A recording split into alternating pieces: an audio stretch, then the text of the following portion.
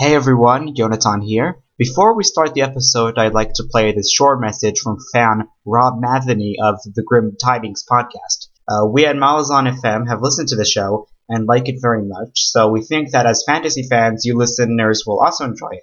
Right after the message, Deadhouse Gates chapters 3 through 4. Stay with us. Finally, there's a podcast for the darker side of fantasy. The Grim Tidings Podcast. Your podcast for all things grimdark. Okay, so you might be asking, what is grimdark? Grimdark is a genre of fantasy fiction notorious for anti-heroes, gritty storylines, character-driven narratives, and morally ambiguous protagonists. From Game of Thrones to sword and sorcery and everything in between. If it's dark, if it's fantasy, and if it's brutal, we call it grimdark.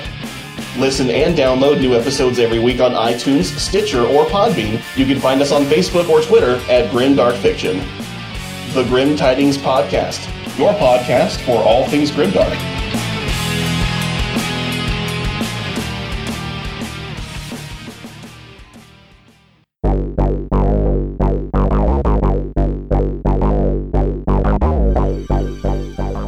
Welcome to Malazan FM episode 10, covering Deadhouse Gates chapters 3 to 4. I hope you enjoyed the intro, our little promo for Rob's podcast. Make sure to check that out after the show. Now let's go right into it.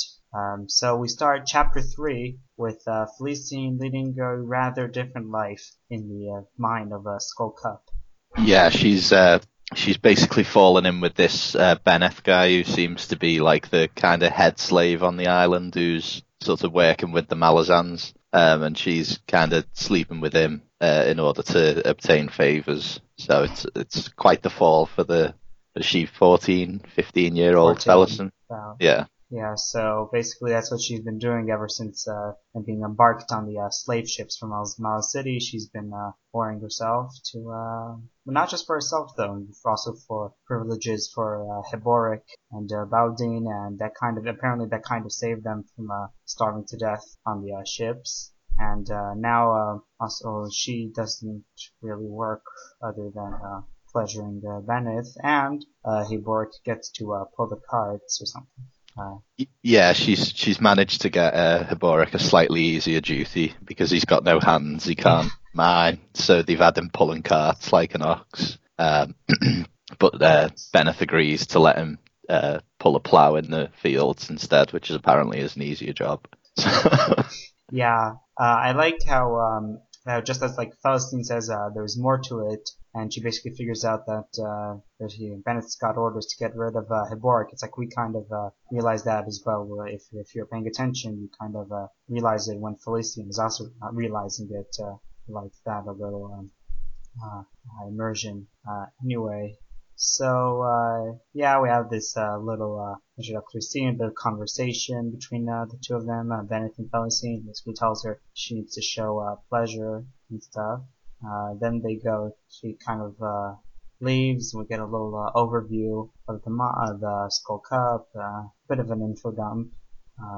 There's a bit of an observation on this Sinker Lake, which you need to keep an eye out for. Yeah, so it sounds like Heboric may still have some sort of plans for escaping. He's sort of monitoring the depth of the lake. Felicine thinks he's going to try and sort of swim across and go over the other side, which she doesn't seem to think there's much chance of working. Yeah, everyone who tries that ends up with their heads on the spikes. Yeah. There's only desert to run to. And Heboric seems pretty interested in the fact that the island seems to be made of limestone, and he's commenting that the Tatteral was created when something happened that basically melted the island. Oh yeah. So it sounds like pretty hardcore stuff. Yeah, I'm still wondering about Tatteral. I think it's kind of answered later on in the series, but I'm not sure. Well, yeah. It's kind of explained later, but at the moment it's just like this mysterious order. Yeah, just know that it's not natural.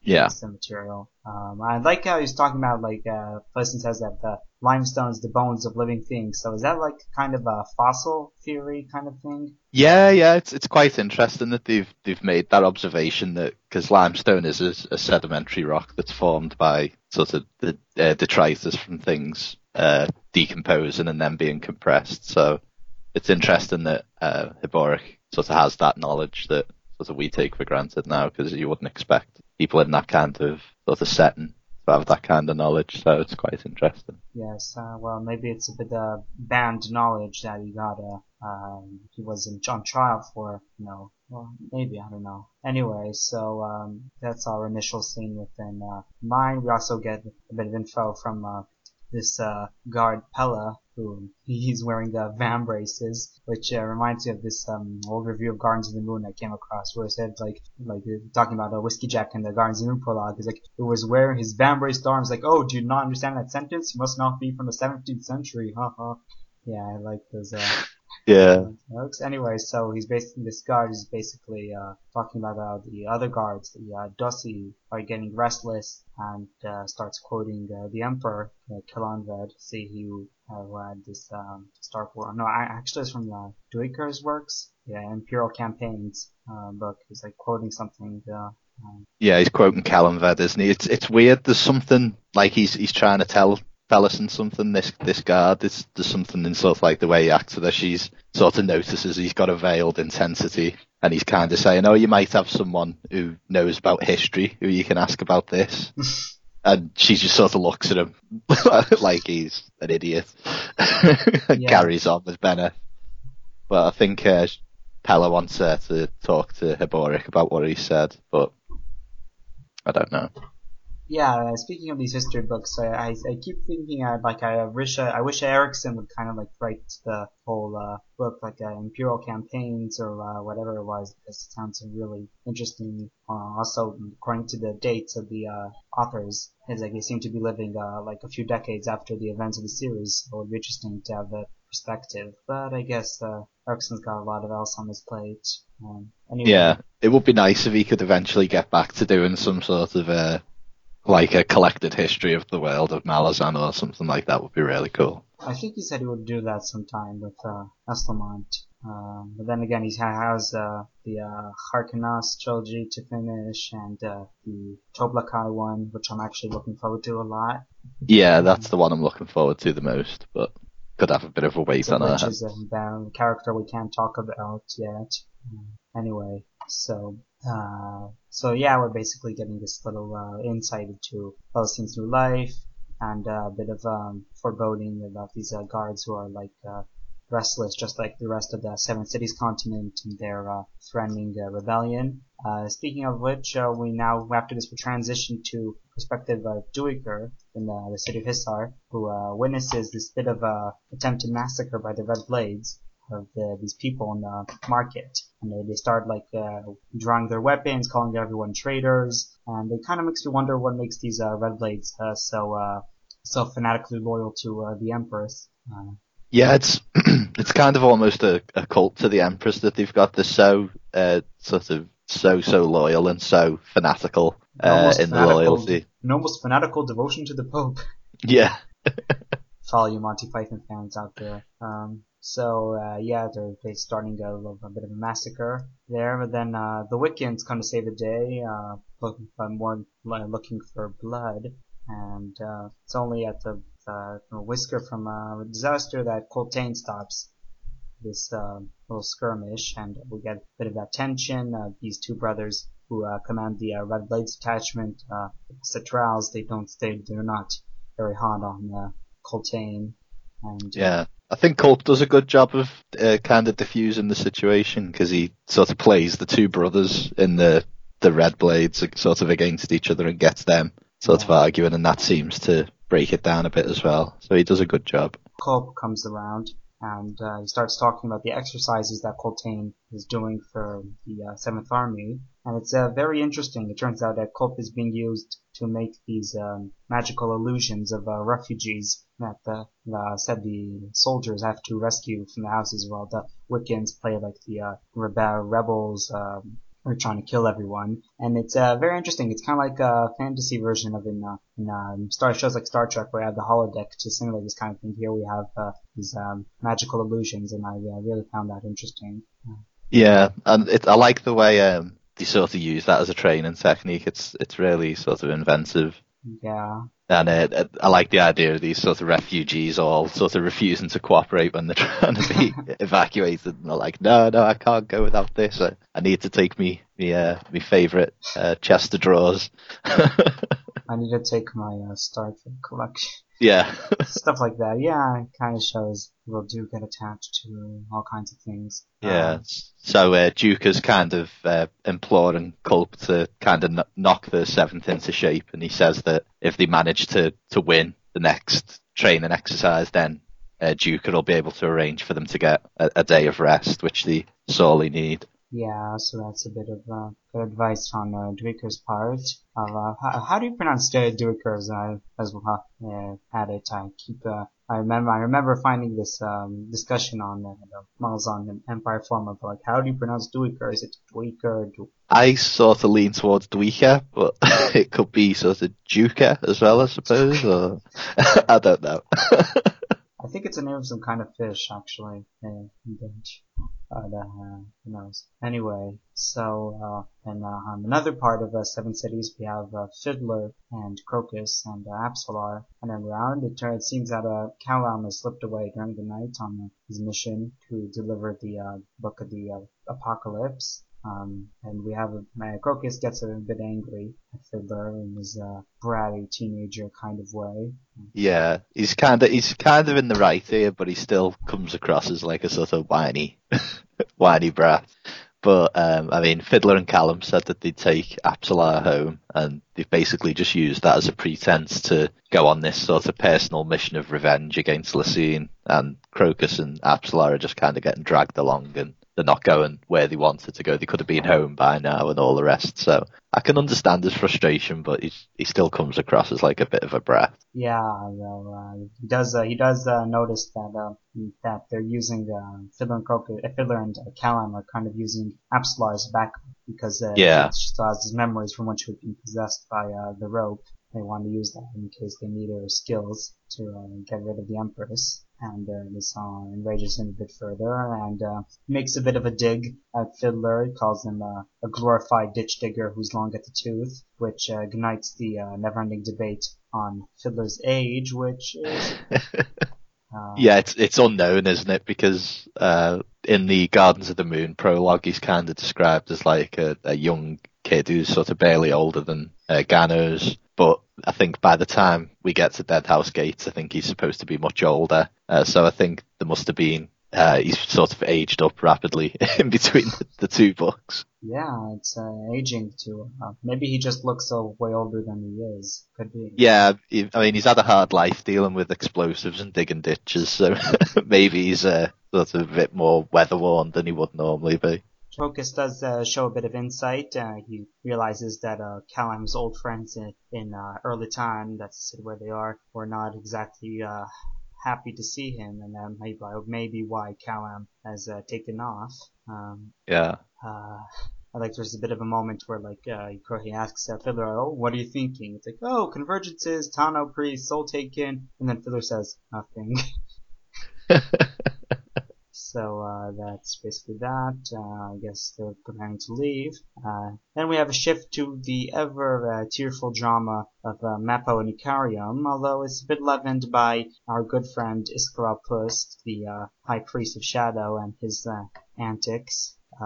Basically, they're at this temple near Raraku, the desert, and so he basically sends them on a quest to exterminate all the spiders in his temple, which this arachnophobia becomes a bit of a theme throughout the series. Actually, Iskaral's not the only character, I think, with virulent hate of spiders.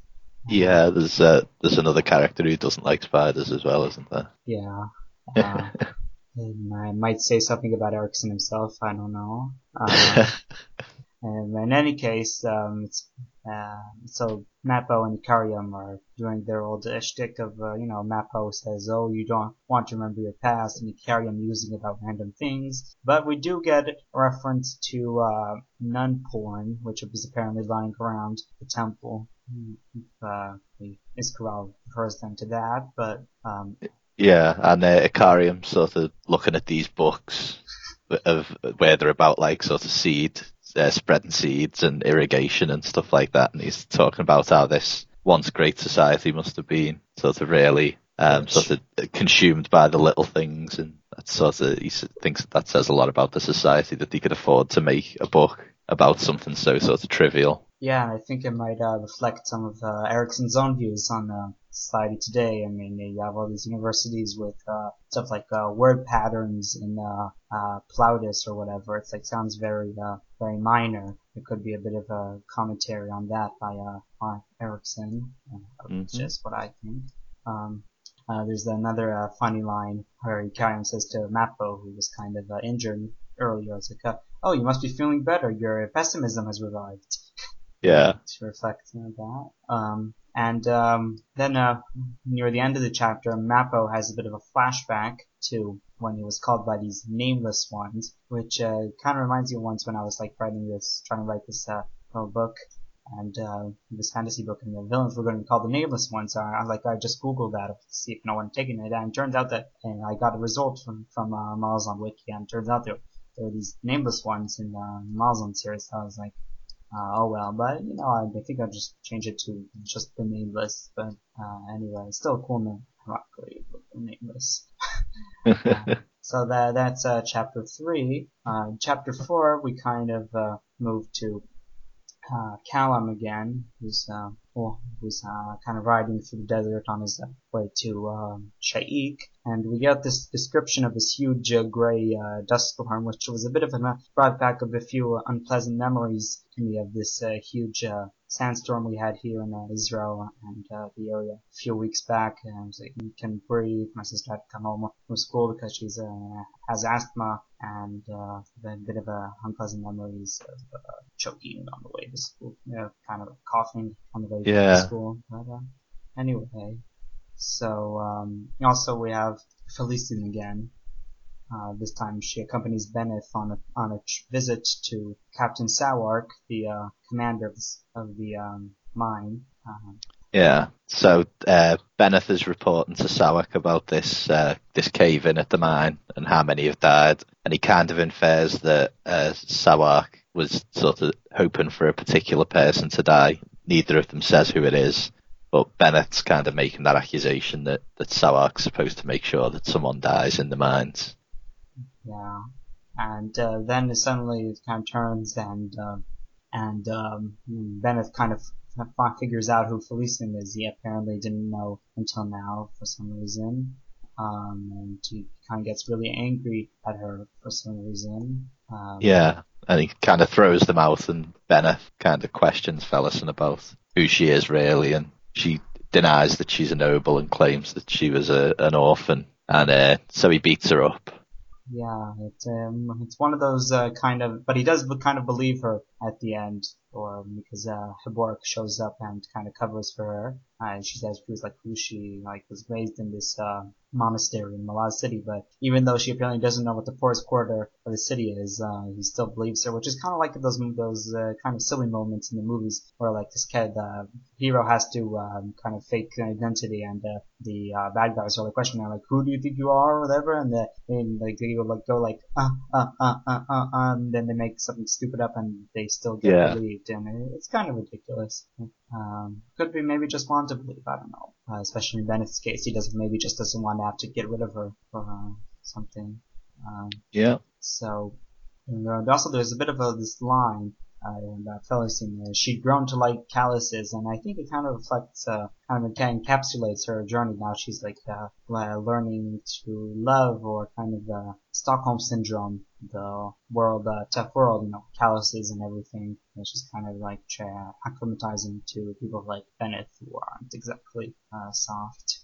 It's when she sees Pella again, and he's kind of asking if she'd spoken to Habork, and she's just kind of really in a daze at this point, and she's just kind of like, oh, if you want me, speak to Benneth, he'll let you.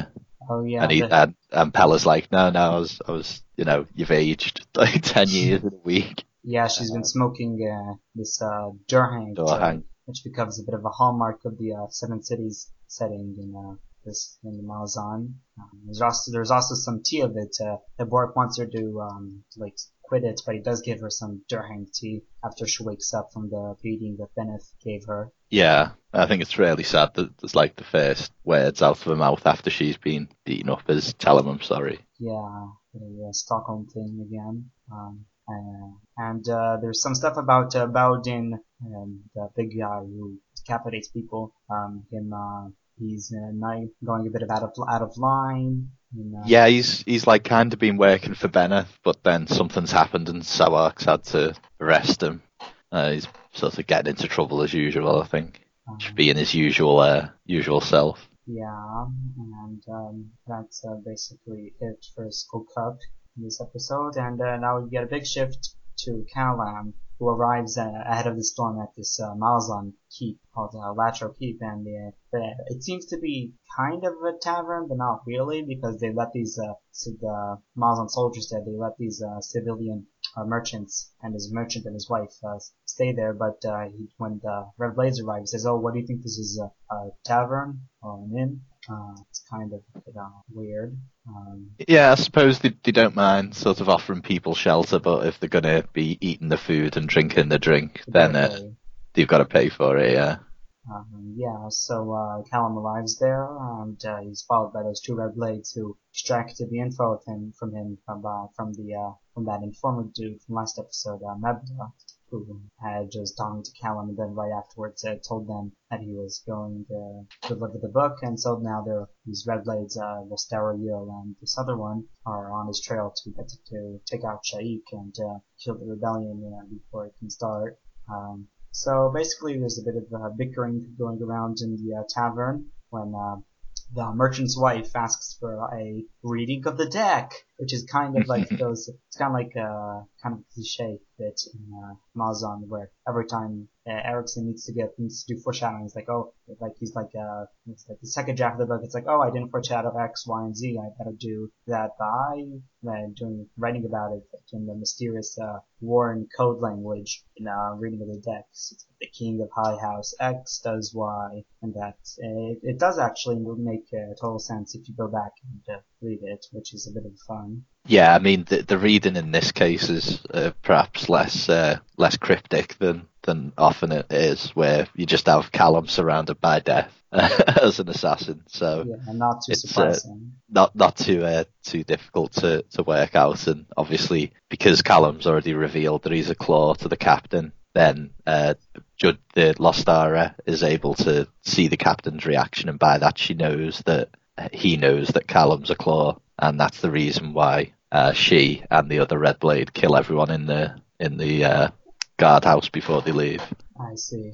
So because Callum's kind of took this guy into his confidence, it's ended up getting him killed. Yeah, another sad falling in the book.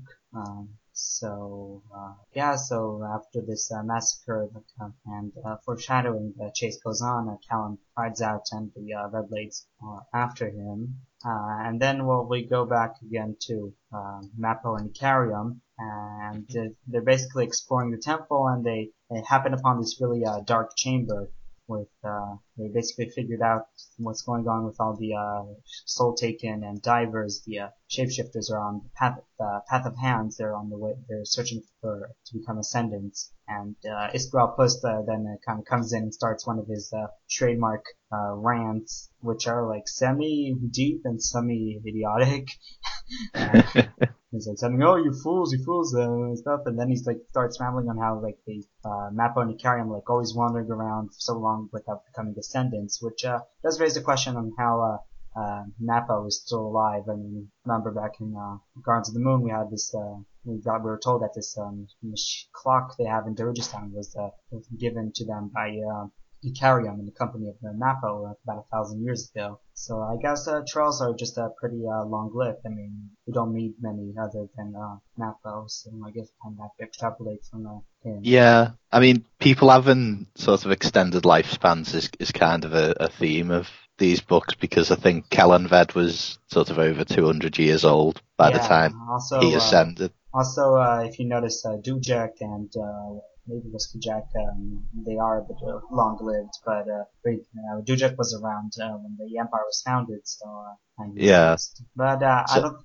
It's good. I It's think explained the later Emperor on. had sort of elixirs and stuff like that that kind of extended people's lifespans, and so important people he'd give that to keep them around when he needed them. Dujek, I think the Dujek thing was kind of explained later on in the series, and it's a bit of it's a minor thing, but I think I can leave it for now. Like, All just right.